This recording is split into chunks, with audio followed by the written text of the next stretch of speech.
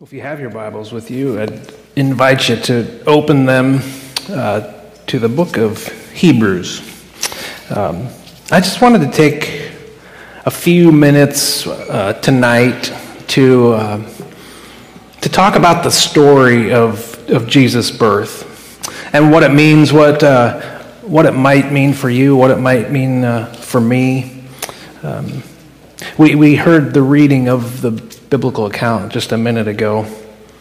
And as the story has been told throughout the years, like many stories, we've added some detail to them along the way.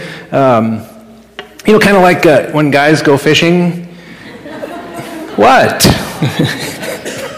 They caught so many fish and they were this big. And you get a group of people together who had maybe gone to high school together, and they start talking about the past and all of the exploits on the football field. They just grow more massive and more impressive as time goes by. This biblical narrative of Jesus' story, we tend to add some detail along the way that may or may not be accurate. If you look at most of the greeting cards that are out there, we have this picture of Mary riding a donkey. And of course, there's carrying Joseph, and he's out front of the donkey, and he's leading that donkey along, and Mary's riding. And there's not really a mention of a donkey in the biblical text. Mary may have had to walk the whole journey from Nazareth to Bethlehem, and that's anywhere between 70 or 80 miles. Now, mind you, she's pregnant. She's full-term pregnant, so she is ready to have this baby at any point. And this road that goes from Nazareth all the way to Bethlehem, it's not one of those nicely paved 12-foot wide railroad-grade trails. This is a curvy, windy, bumpy, probably rocky, dusty road. And there's, it starts off and it goes downhill. So the very first part of the journey is the easiest part. And then there's some elevation gain and drop, and finally, they arrive at Bethlehem. This is a long and grueling journey, especially if she's having to walk. Well, maybe there was a donkey. Maybe she did get to ride a donkey, but if you ask me, riding a donkey for 70 or 80 miles on that kind of terrain, that's not much of an improvement over walking. Our family was at the Grand Canyon this past summer, and we were standing there looking over the edge, and we could see one of the tour groups who had gone down into the canyon overnight on mules. And we could see in the distance, they're just little specks, and the mules are making their way up the trail. And so we got to see this whole group emerge out of the canyon. And as they're coming up, it looked anything but comfortable, if you ask me, because they're just kind of bouncing along like this. And mind you, Mary's 9 months pregnant. I can't imagine that riding a donkey for 8 hours a day for 4 or 5 days was anything less than ouch, right? I mean, this is a long and grueling journey. And we tend to have this, we romanticize the picture of the story of Jesus' birth. Christmas cards, with Mary and Joseph and the donkey, but they always seem to have this midnight blue background, and the stars are twinkling in the sky, and there's one large star that has a beam that comes all the way down on this nice and neat and tidy stable that's just all aglow in the night sky, right? And maybe you see just the silhouette of shepherds, and on this other hillside over here, we get the silhouette of camels and the 3 wise men who are making their way to pay homage to this newborn king. We have this romantic picture of this night. But I don't think that's an accurate picture. No. I mean, this was an interruption in life. This was I don't think this is the journey that Mary had imagined for herself at this point. It wasn't what she'd always dreamed of. It wasn't her plan even to be pregnant at this point. It wasn't her plan to travel this difficult road to Bethlehem. And in life, it takes us on some unplanned journeys on occasion, some twists and turns that we would never even dream up or sometimes even want. This road to Bethlehem, it's long, it's difficult. There's lots of side roads, there's lots of detours along the way, there's road construction, there's potholes, there's road rage, there's wrong turns, and this road to Bethlehem for us is called life. It's what we are moving through every day that we live. This journey to Bethlehem is life. And sometimes life gets in the way of us reaching our destination in Bethlehem to meet this baby that we are celebrating tonight. Maybe we intend to go see Jesus. Maybe we really intend to get to Bethlehem and meet this baby, but we've been rocked by something or distracted by something. Or maybe something has happened and we've just given up on trying to stay on this road that leads to Bethlehem. Maybe it's a past mistake or a youthful indiscretion or something that you just think is completely unforgivable. Maybe your spouse walked out on you. Maybe you've been cheated on. Maybe you're the one who's done the cheating. Maybe it's an illness that's ravaged your body or the body of a loved one or friend, and you've prayed and prayed and prayed, and nothing seems to happen. Maybe you find yourself living paycheck to paycheck, wondering, where's my next meal going to come from? You add up everything in your life, and you look at the balance, and you wonder, is this all there is to life? Maybe you've been overlooked for a job. Maybe you're underappreciated. Maybe you've just checked out on religion because of some bad experience with a church or with somebody who claimed to be a Christian in the past. Maybe you just wonder how you're going to survive. Maybe there's some addiction that's got its hooks in you and it is dragging you down and taking you under. Maybe it's a constant search for stuff, search for meaning, the constant search to fill yourself with something. There's a deep spiritual longing that you have, and you try and fill that with accumulation, in indulging in more and more and more. I'm not trying to put a damper on all of the celebration. I may have done a good job of that. But this road to Bethlehem has a lot of traffic on it. There's a lot of hassle on the road to Bethlehem. There's a lot of danger. Our world throws all sorts of curveballs at us. There's billboards all along the way trying to get our attention and divert us from our course to Bethlehem. Because in Bethlehem, there's this baby. We call him Jesus. He is a gift to us. He is our salvation. And this gift can set you free from all of those things. See, this time of year, the poster child for our consumer culture is Santa Claus. The overweight kind of guy. He's always dressed in red and white, and he's got the big, puffy white beard. Now, don't get me wrong. There's a lot of good-natured fun surrounding the lore and legend of Santa. I mean, he's known all around the world by many different names. Kris Kringle, we have Sinterklaas, we have Père Noël and St. Nicholas and Father Christmas, and we could go on. There's all sorts of names for this guy, Santa Claus. And some of these legends have some wholesome and good and redeeming value to them. people who are trying to brighten others' lives by giving. That's fantastic. I love giving. That's a good thing to do. But let me be clear about something. All those gifts are perishable. Kris Kringle will never give you something of lasting eternal value. They will all perish. Good intentions and all. Christmas cheer and all. They'll still rot.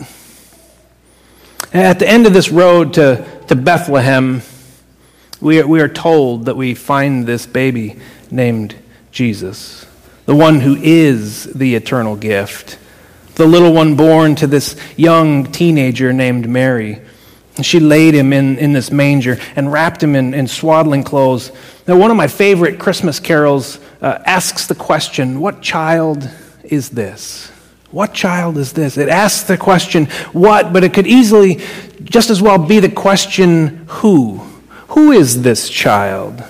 And maybe that's your question. Maybe you're here tonight and you're wondering, what is all of this story about Jesus? Who is this person, Jesus?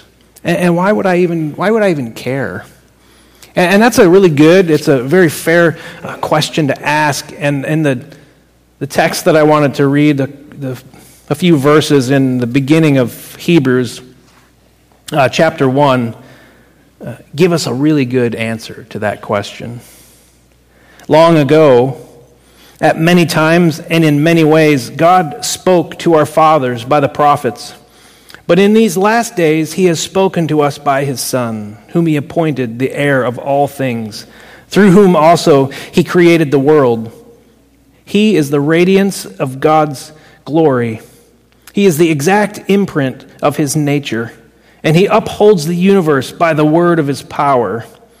After making purification for sins, he sat down at the right hand of the Majesty on high, having become as much superior to the angels as the name he has inherited is more excellent than theirs. Those are some really descriptive verses on this baby named Jesus. The text starts off long ago. Kind of sounds like the beginning to a famous movie series. Remembering long ago is good. Recounting the story of Mary and Joseph and the nativity scene is a wonderful thing to do. But I also want you to look really closely at those verses. And at the first statement, it tells us that God communicates, which is a pretty awesome thing to think about in and of itself. God speaks. He reveals himself to us. For a long time, the author says, God tried to get our attention. At various times, in various ways, God tried to get a hold of us, to reach humanity, to reveal himself to us. He reveals himself through nature, through signs and wonders and appearances. If you remember, you may have heard of a man named Moses who God called to lead the people of Israel out of slavery in Egypt. God appeared to him in a burning bush. And once the people were free and they were out in the wilderness and they were heading towards this promised land that God had promised them, God appeared to them in a pillar of fire.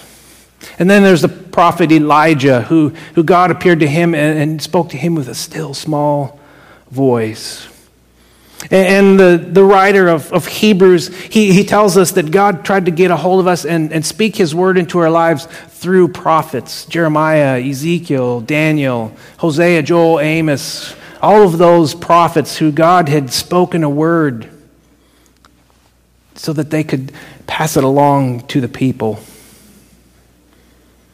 For some time, and at times, people listened and made some advancements in their relationship with God, but they would fall away. And that's really the story of Israel, an up and down and an up and a down relationship.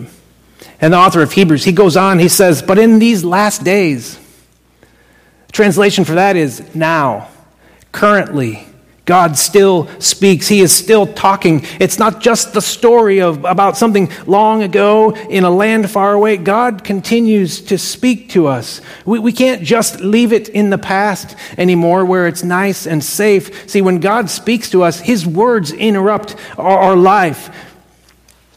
He steps in and shakes us up a little bit in the here and now. These days, God reveals himself to us through his Son, to this baby that we are journeying on this path to Bethlehem to see. Listen to what we are told. Verse 2, the Son is appointed heir of all things. Think about that. An heir who gets everything is an only child, right? Jesus is God's only begotten Son that God sent to earth to love us and to save us. In verse 3, the author says, Jesus is the radiance of God's glory. He's the perfect and exact imprint of God's nature. Jesus radiates the glory of God. When you see Jesus, you see the face of God.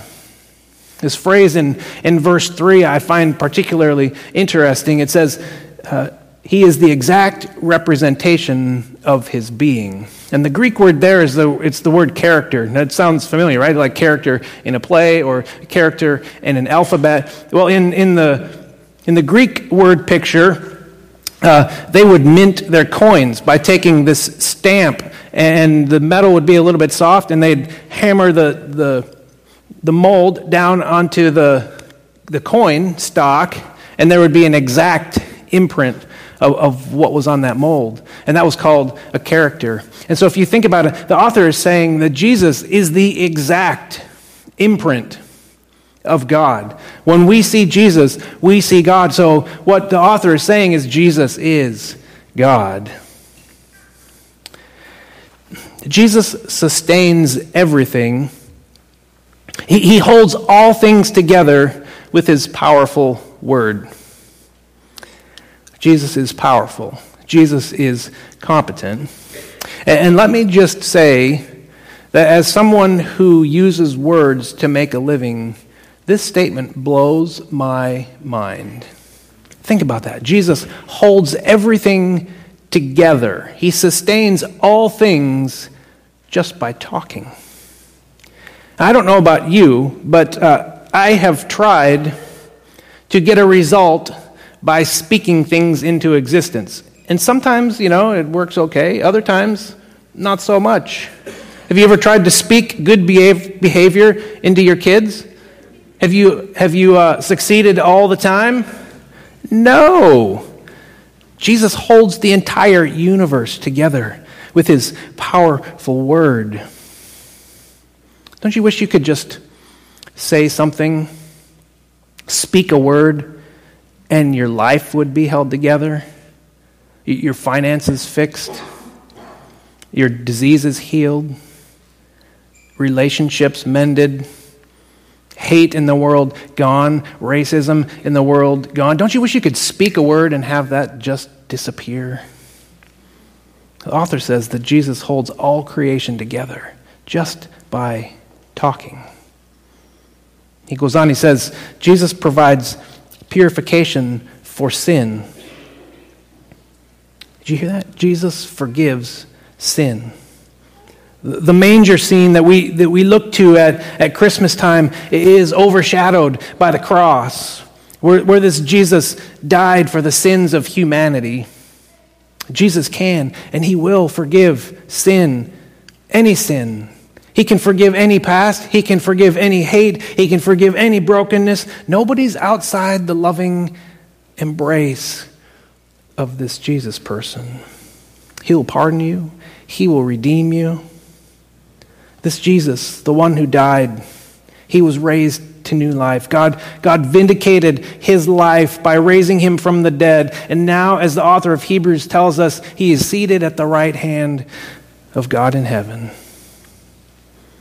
And when we arrive in Bethlehem and we meet this frail infant, this one so humble and weak, when you hold an infant, you just know that this being is alive. You experience the glory of God right there, but you also have this recognition that this one is tender, it's weak, it needs something. Yet this infant who we meet in the manger is the King of Kings and the Lord of Lords, the one who wields the very power of God. He is a personal God, yet he is a powerful God. His strength is actually demonstrated in his humility.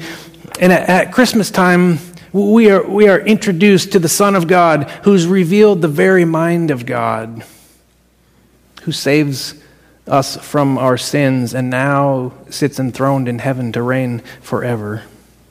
So this story, it's no longer in the past tense.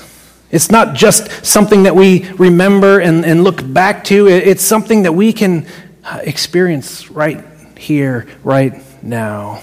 The baby that's laying in Mary's lap in Bethlehem, it's the ultimate and complete Word of God to all of humanity. See, God is still talking. He is still reaching out. He's still trying to get your attention. It reminds me, there's a movie called Bruce Almighty. Funny movie. Bruce's hopes and dreams are shattered in this movie. Somebody else is promoted to news anchor, the position that he wanted. And Bruce is just ready to throw in the towel. He is ready to give up on everything. And he challenges God. God, I need a sign. And he's driving in his car and he's passing all sorts of signs. He doesn't pay attention to any of them. He doesn't heed any of their warnings. One of them is caution ahead, drives right by it.